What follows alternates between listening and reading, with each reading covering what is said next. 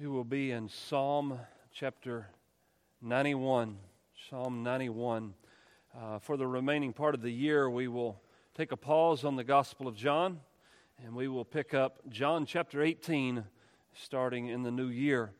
I didn't want to start that section here at the end of the year, so I'll do a couple of different things, but today is the Psalms. I'm going to preach the Psalms this morning, and I'm going to preach them again tonight.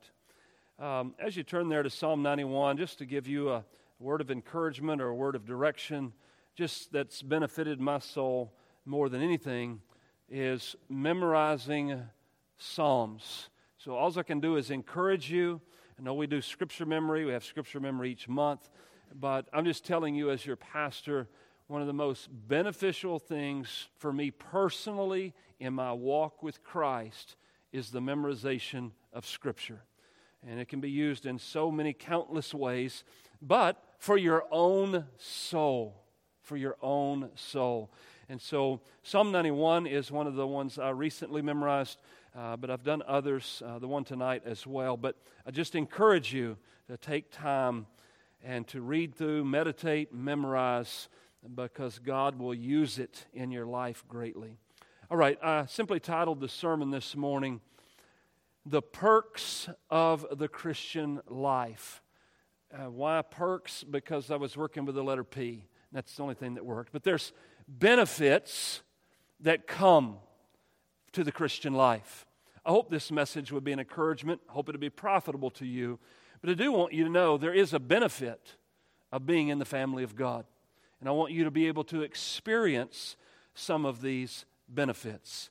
Very, very short introduction, but with all the abundant promises, we'll see a lot of these in Psalm 91, but with all the abundant promises the Christian has from God. Surely this morning, if I ask you, are there promises in the Bible from God to the Christian, you would say yes. Well, with all these abundant promises, it's a wonder, to me it's a wonder, that more people don't experience the perks of the Christian life. It seems like if all of these promises are true, we would be enjoying them. Now, it is understandable to me that lost people, I'm not really boggled in my mind about this, but lost people worry. Lost people have stress. Lost people experience anxiety. Lost people have anger issues. Lost people addict themselves to numerous types of vices. They look for satisfaction in all the wrong places. They scratch their lotto tickets. They drink their alcohol, they take in their drugs, and they drown themselves in materialism. I'm not surprised in the least regard that lost people do this. What is beyond comprehension is confessing Christians doing the same thing the world does, rather than enjoying the benefits that are guaranteed by God to you. I don't need the path of the world. God's promised me so much, and I can take satisfaction in those promises. There's tons of quotes you could look up to see for Psalm 91, but let me give you one by C.H. Spurgeon. It is here in this psalm that the believer finds great satisfaction. C.H. Spurgeon says, quote, "In the whole collection, all 150 psalms, there is not a more cheering psalm. Its tone is elevated and it is sustained throughout. Faith is at its best and it speaks nobly." What an encouraging word as we turn our attention to Psalm 91. Verses 1 and 2. This is the position of the Christian. Okay? He who dwells in the shelter of the Most High will abide in the shadow of the Almighty. I will say to the Lord, my refuge and my fortress, my God in whom I trust. This is the position of the believer. Now think about these first two verses as we look at them. You have four metaphors laid out for us. What are the four metaphors that he gives us? He gives us a shelter. He gives us a shadow. He gives us a refuge. He gives us a fortress. Now, take the common sense meaning of these four metaphors. What do we do with a shelter? Shelters are where you go when there's a storm. You go to a shelter to get out of the wind. You go to a shelter to get out of the rain. Something that is contrary to your desire comes, you go to a shelter for safety. As you think about the word shadow, we live in Texas. We understand July and August. Shadows mean something that time of year because it might be 2 degrees cooler in the shade than it is in the sun. So we put up a cover, we put up a tarp, we get under a tree, we get on the side of a building because the shade feels good. Or you take the word refuge. One of the things I used to love to do was duck hunt and goose hunt down in South Texas, but they had these refuges down there. What is a refuge for duck and geese? It's a place they can land, and it's illegal for you to shoot them there. They know they can land there and not be shot to death. God is our refuge. We can come to Him and have protection. In His presence, there is safety for His children. He's our refuge. In His presence, we are not attacked. We are not gossiped. We are not slandered. We are not ridiculed. In His presence is a refuge where there is safety. And He gives the word fortress. It has to make you think something of a castle. If you think of the old castles and you maybe have a moat around it, you have these big walls and you have all these barriers around. And when you see an enemy coming, you're outside of the castle, you run into the fortress. You shut the gate, you raise the ramparts, and you've got this defense and you can take the battering of the enemy. The psalmist starts out and he says, that's what our God is for us. Now notice, he says, he gives us 4 names for God, does he not? Our God is the Most High. There's none higher than Him. There's none that can stay His hand. And when His will is given, it will be accomplished. No one can thwart God's will. He's the Most High God. He's also the Almighty. There's none more stout than He is. Every ounce of power is in God, and none can stay Him. He is Yahweh. He is the Lord. He is the sovereign over the universe. And then look at the 4th word. He puts the personal pronoun with it. He is my God. So you get a Most High, an Almighty, the Lord, my God. And this one that is named 4 times is our shelter, our shadow, our refuge, and our fortress. You say, well, that's surely good news. But who is this good news applied to? Those who dwell and those who abide. Those who dwell and those who abide. To dwell, the Hebrew word for dwell, has the idea to it of to sit down. You remember Psalm 1, right? Walk in the counsel of the wicked, stand in the way of sinners, nor sit in the seat of the scoffer. This idea of, I'm just going to sit in the presence of my God. I'm just going to take up a spot here, and I'm just going to spend time with God for a while. The person who dwells with Him and the person who abides. Let me help you a little bit about American Christianity and its faults. The idea of American Christianity was you have this God over here on a Sunday, and you have this world over here on these other 6 days. And so you got these people who confess to be Christians, and they come by and they visit God on Sunday for an hour. It's about the max for most people. They visit Him for an hour, but they dwell and they abide over here for their lives. This is the exact opposite of what the psalmist is telling you. Look, there's no compartmentalized Christianity. The Christian life, 6 days a week or on Sunday, stays remaining the same. we dwell in His presence, in your cubicle, in your truck, at the cash register, when you shop, when you do your hobby. All of your life is an exhibit of dwelling in the presence of the Almighty, abiding with Him. You say, everything you do. You say, well, Pastor, you ride a bicycle. Yes, and I memorize Psalms while I ride my bicycle. And they have this cool app, and you can play it, and the Bible can be read to you in your ears while you ride. Everything becomes a part of what God is, because that's where we dwell. That's where we abide. Our presence is with Him. This is who the psalmist is saying. He's saying this to us. This is the position of the Christian. He knows nothing of the position of the Christian being Sunday for an hour and the rest of the week being for the world. That's not Christianity. Christianity is the position of dwelling and abiding in the presence of the Most High, the Almighty, the Lord, my God. The promise, now I'm going to do the same thing on every one of these applications. It's like a one-point application. The promise, verses 1 and 2, is only for those. Don't misunderstand.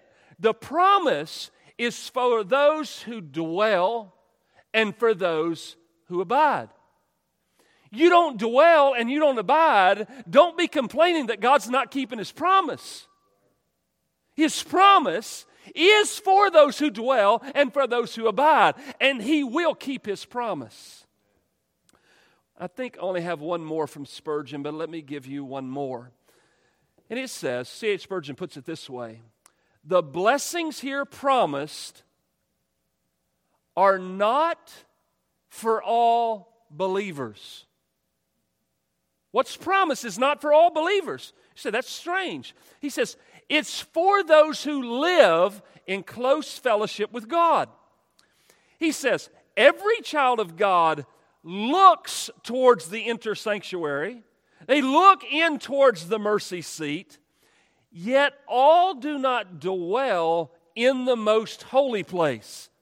Oh, they run to it at times. They enjoy occasional approaches, but they do not habitually reside in the mysterious presence. Is that you? You want to experience these promises in this chapter, you have to dwell and you have to abide. Number 2, verses 3 through 6, protection.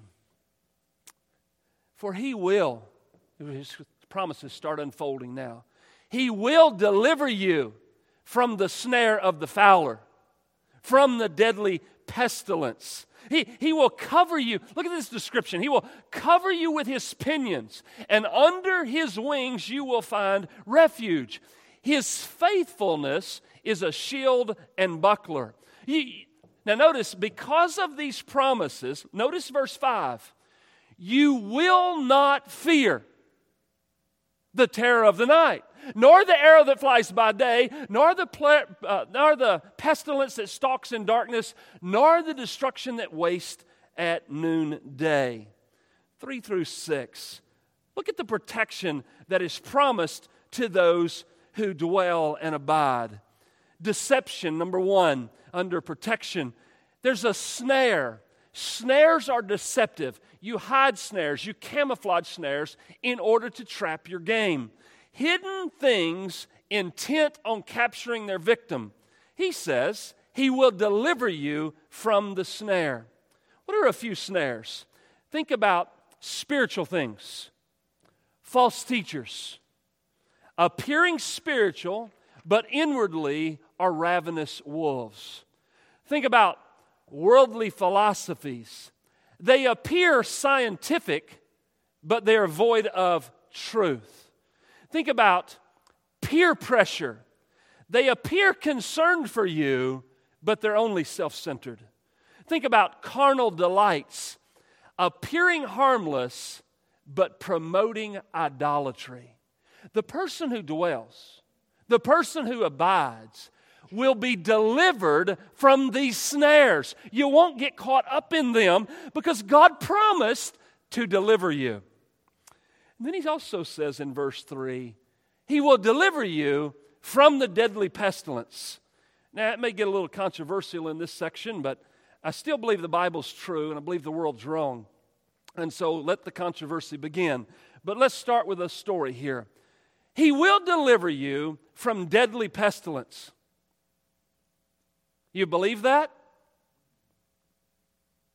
Everybody's nervous. Sure was a lot of fear running through the corridors when COVID came out. What was you afraid of? Well, I was afraid I was going to... You see, but God will deliver you.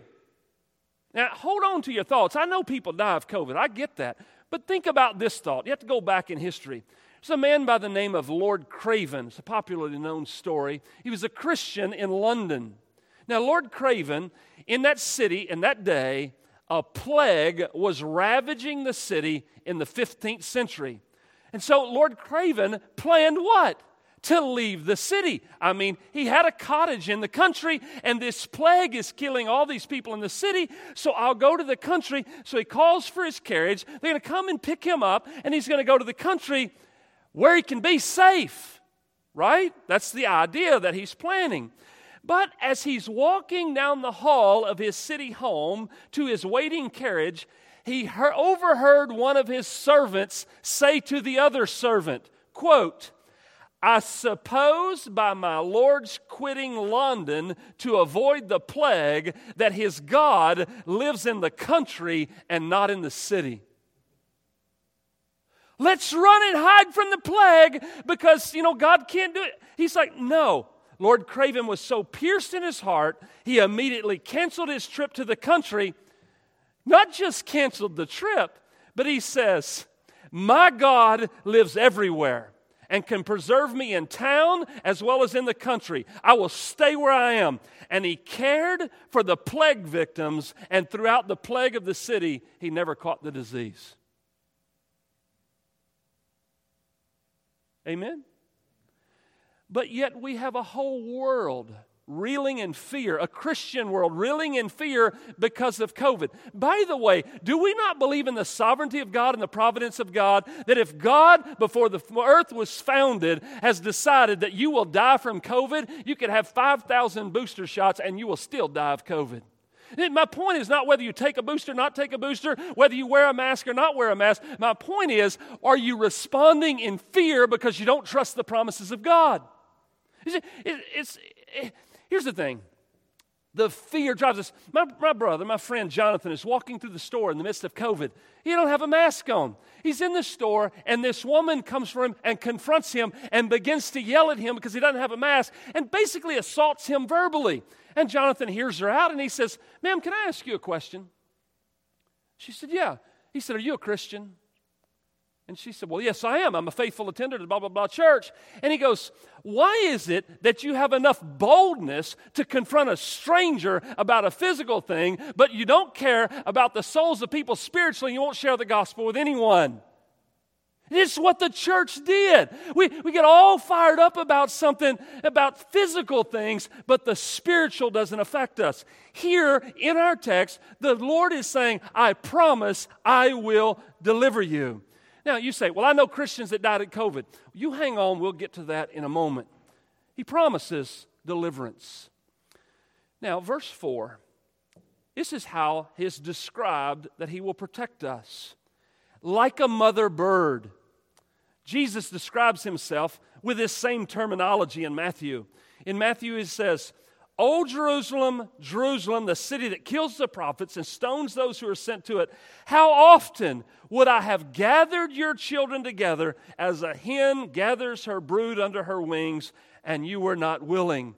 This idea of pinions and wings and drawing his people close to him and guarding them.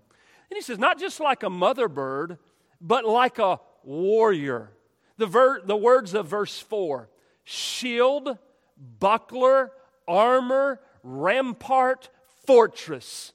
Look at verse 4. Look at this. Under his pinions, under his wings, and then his faithfulness is a shield and buckler. These are warrior terminologies. The question in verse 4, it says, his faithfulness. What exactly is our shield and buckler? Well, God's faithfulness is our shield and buckler. God's faithfulness to what? He's faithful, and He's a shield and buckler. I need the object. His faithfulness to what? Well, the form of the Hebrew word is a reference that is where we get the word truth. He is faithful to what is true. He's faithful to His own word. If my God promises He will deliver me, I can believe it.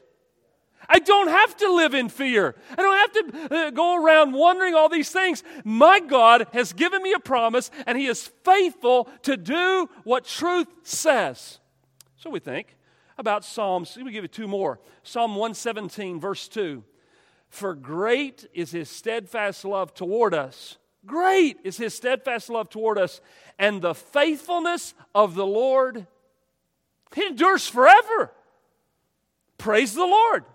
Or Psalms 146:6, who made heaven and earth, the sea, and all that is in them, who keeps faith forever. It's an eternal faithfulness to what He has deemed to be true. God is faithful to do what He says He will do. Truth. Note, the promise is applied to those who dwell and those who abide.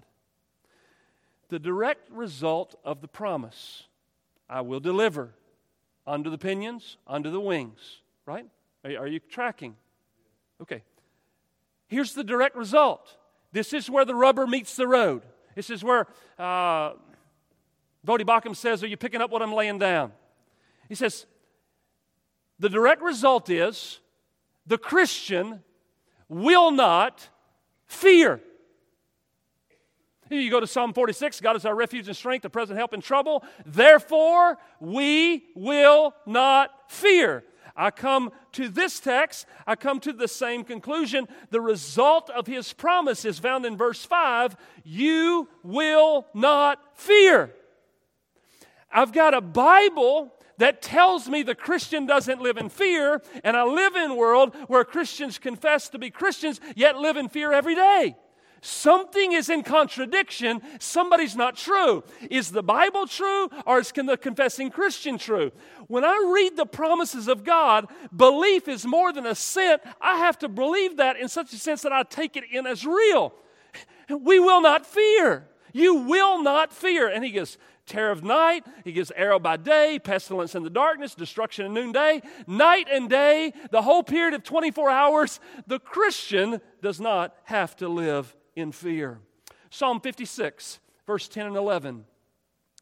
In God, whose word I praise. That's what I'm doing. I'm praising His word this morning. In the Lord, whose word I praise. In God I trust. I shall not be afraid. By the way, the question ends in that verse. What can man do to me? What's he going to do? You better fear Him who can cast both soul and body into hell. You don't fear man. So, Hebrews 13:6, it says, so we can confidently say, the Lord is my helper. That's who helps me. That's who helps the Christian. You can say that. The Lord is my helper. I will not fear what man can do to me. The application of point number 2, the promise is for those who believe. If you believe God, this is true for you, and you do not have to live in fear. If you walk up to the castle and there's 2 lions that look like they're going to eat you, that's all right. God tied them up. You just walk on forward. Don't go back. If you read Pilgrim's Progress, you'll know what I'm talking about. Number 3, the privilege. We had a position. We had protection. Here's the privilege, verses 7 through 10. 1,000 may fall at your side and 10,000 at your right hand, but it will not come near you. You will only look with your eyes to see the recompense of the wicked. Why is that? Because you have made the Lord your dwelling place, the Most High, who is my refuge. No evil shall be allowed to befall you, no plague come near your tent. Let me give you a point of clarification on this privilege. Listen closely. This answers the question I left lingering a moment ago. It is not that believers will never experience disease. It's not that. It's not that they will not be killed in warfare. It's not that. But the Christian will never experience these things as a judgment for his sins before God. Oh, you may die of COVID, and you may die in war, but you will not die as a judgment for your sins. Because God delivers, God protects. Yeah, let me give you another example. So there's a wicked time in the country, right? And there's this wicked king. And he says, look here, if you don't bow down and worship my idol, I'm going to throw you in that fire and I'm going to burn you to death. And there's these 3 kids, young boys, and they say, you do whatever you want to do, but know this, our God will deliver us. Now, He will deliver us by us being burned up in the fire, or He will deliver us by sparing us through the fire. But know this, O King, He will deliver us from your hand. Or you could even take another guy by the name of Daniel. Look, God, you throw me in this lion's den, and I may be eaten by lions, or I may be spared by lions. But either way, Daniel will be delivered as a child of God. Like unto Jesus and the apostles who were martyred, they suffered greatly, but the evil or the plague was not the last word. By the way, do use some common sense. You're not getting out of this deal alive anyway. But don't live in fear until the day of your death. Live in confidence in your God until you die. Verses 8 and 9 show us the condition. Faith, just look with your eyes. The frequency. The Lord is the dwelling place of the believer. This refers to, as Martin Luther would say, this refers to one who really dwells and does not merely appear to dwell and does not just imagine that he dwells. It's talking about the one who actually dwells in the presence of the Most High. The believer is constantly present with the Lord. Favorite spot, I don't know if you have one. You ought to have a favorite spot. The favorite spot in this psalm is the refuge of the believer is the Lord. I love to be with Him, for He's the only place I have absolute safety. The constant battle the believer faces in the world leads to a heightened appreciation of refuge. Oh, if you want to work with ducks and geese for a moment again, you just think about it. If you're a duck in this world and you're flying around during duck season and pellets keep flying by your head, you kind of get a little nervous.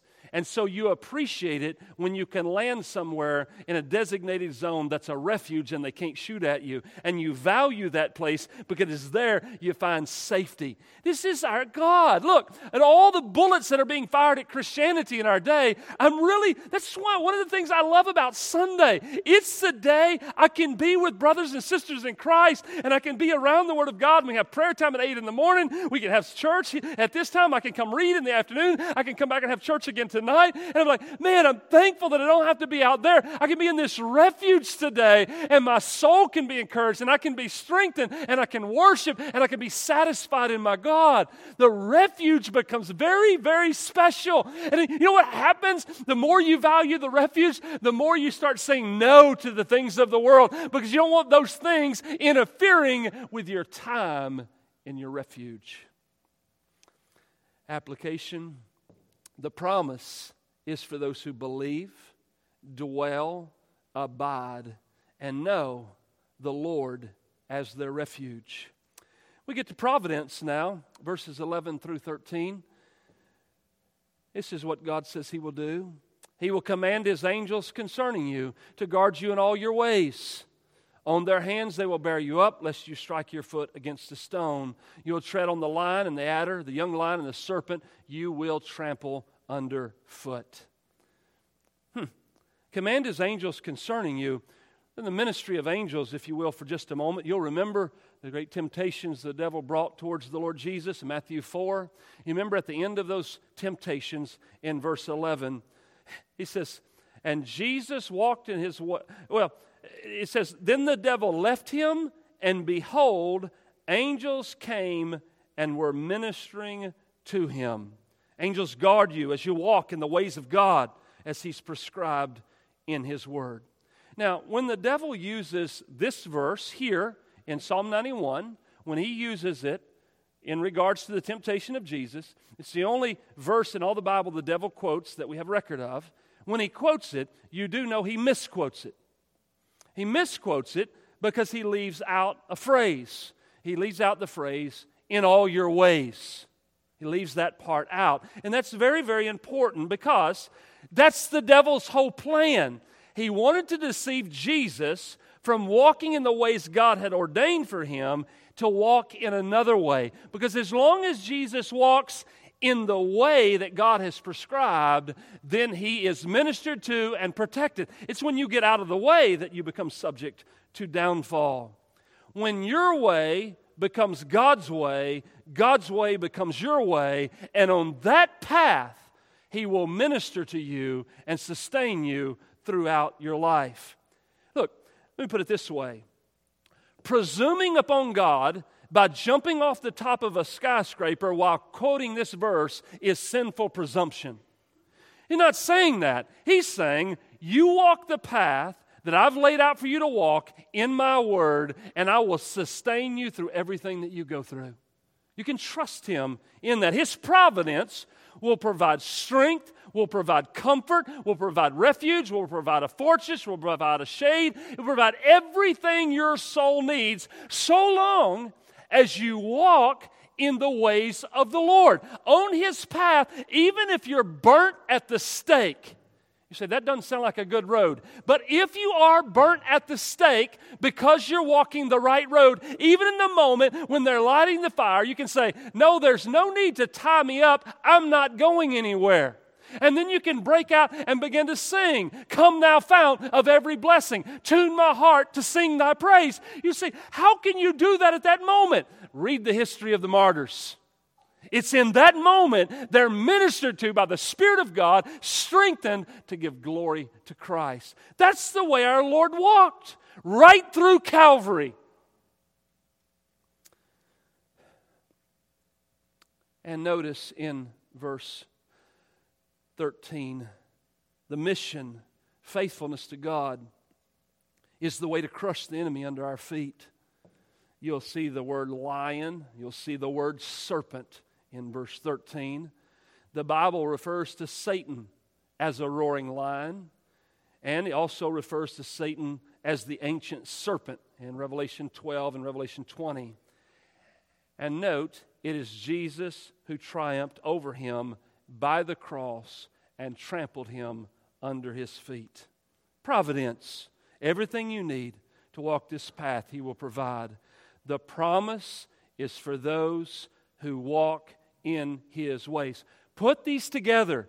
You don't believe the Scripture, you don't dwell, you don't abide, you don't walk in His way, you cannot say that God's not keeping His promise. His promise is for those who are doing that. Walking, dwelling, abiding, living out Christianity. God will provide everything you need along the way. Lastly, 14 through 16, look at the text. This is where we wrap things together. Because He holds fast to me in love, I will do 6 things. I will deliver him. I will protect him because he knows my name. When he calls to me, I will answer him. I will be with him in trouble. I will rescue him and honor him. With long life, I will satisfy him and show him my salvation. Now, that first line, because he holds fast to me in love. Now, I'm not going to call out all the references, but just listen to how translations word this Hebrew phrase. The one we just read, because he holds fast to me in love. Another one, because he has loved me. Another one, because he has set his love upon me. Because he is devoted to me. Because in me he hath delighted. Because he has given me his love. You must note here, these promises, these last climactical promises for the believer, are for the one who has fallen head over heels in love with Christ. For the person who's madly, insanely in love with Christ, then these promises are for you. I will deliver, protect, answer, be with, rescue, satisfy. Please, oh church, not maybe you here, but please, church at Broad, stop misapplying Romans 8:28. At least read the whole verse or read something around it. What does Romans 8:28 say? And we know for those who love God. We just identified the group. You cannot take Romans 8:28 and apply it to a pagan unbeliever. It's not going to work out for his good. They're going to wake up in hell under the wrath of God for all of eternity.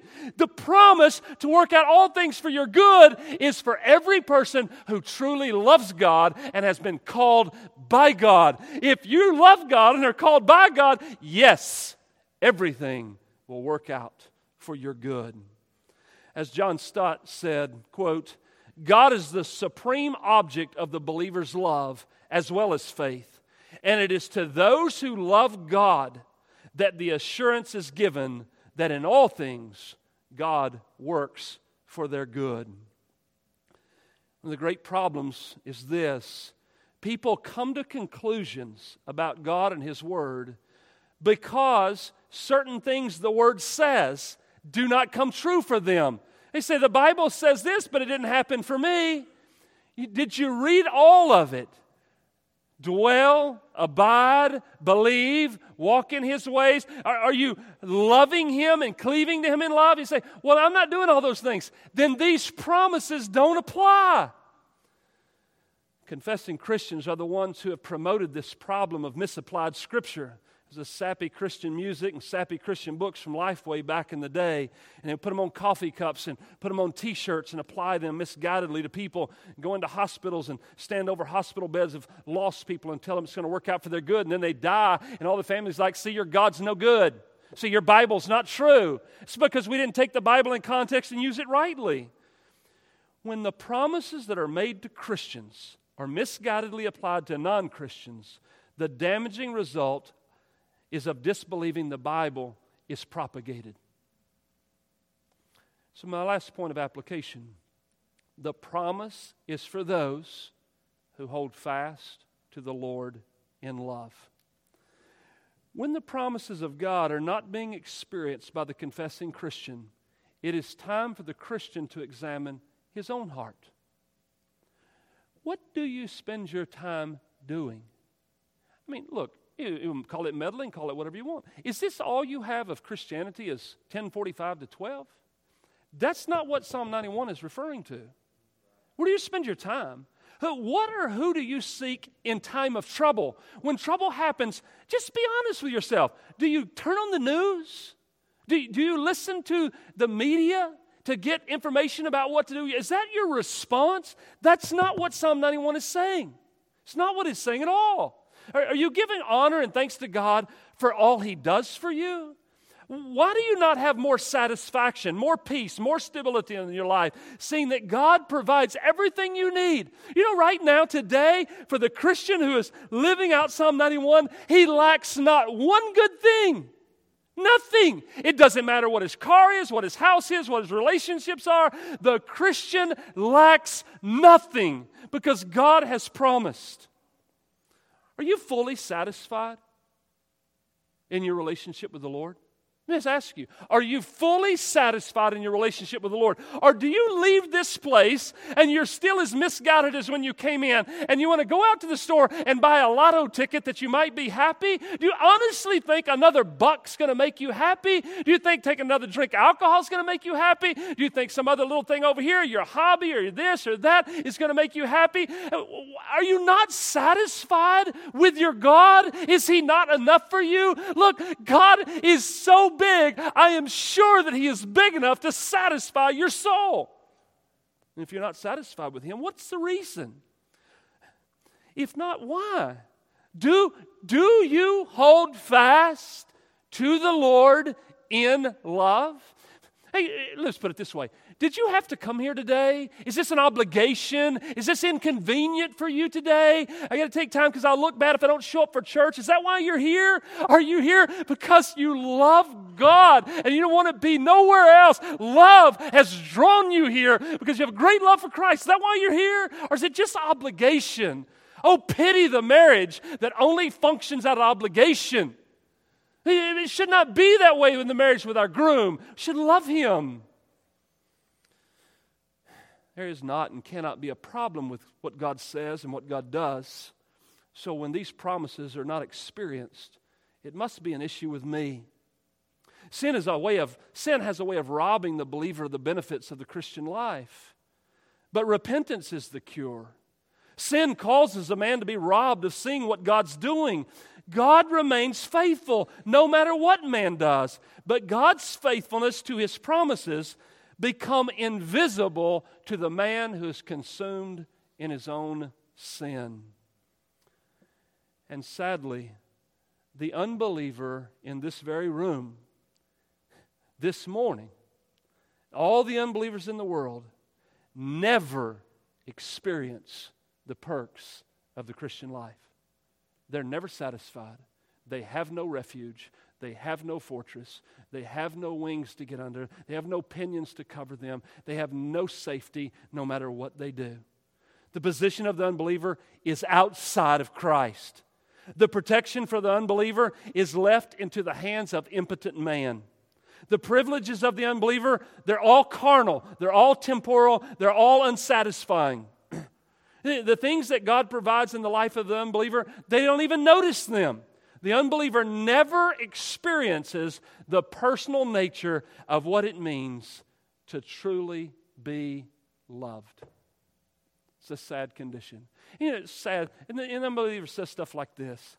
Well, I don't want to be a Christian because I don't want to do what God tells me to do, and I don't want to be bound by somebody telling me what to do. You're bound every day of your life. You do what your flesh tells you. You do what the devil tells you. You do what the world tells you. You are a slave to the world. You'll die a slave to the world, and you'll end up in hell, a slave to the devil for all of eternity. But here in Christianity, you can be a slave to a master who loves you. And you can receive the benefit of all the promises that He gives to those who dwell in Him and abide in Him. Father, thank you for your word today of Psalm 91. What a refreshment, what an encouragement. Lord, thank you for showing and revealing these things to us, that we could be satisfied in you and not waste our lives scrambling after all the frivolities of this world. Thank you that Christ is an abundant satisfaction for our souls. We pray this morning by your Spirit. In Christ's name, amen.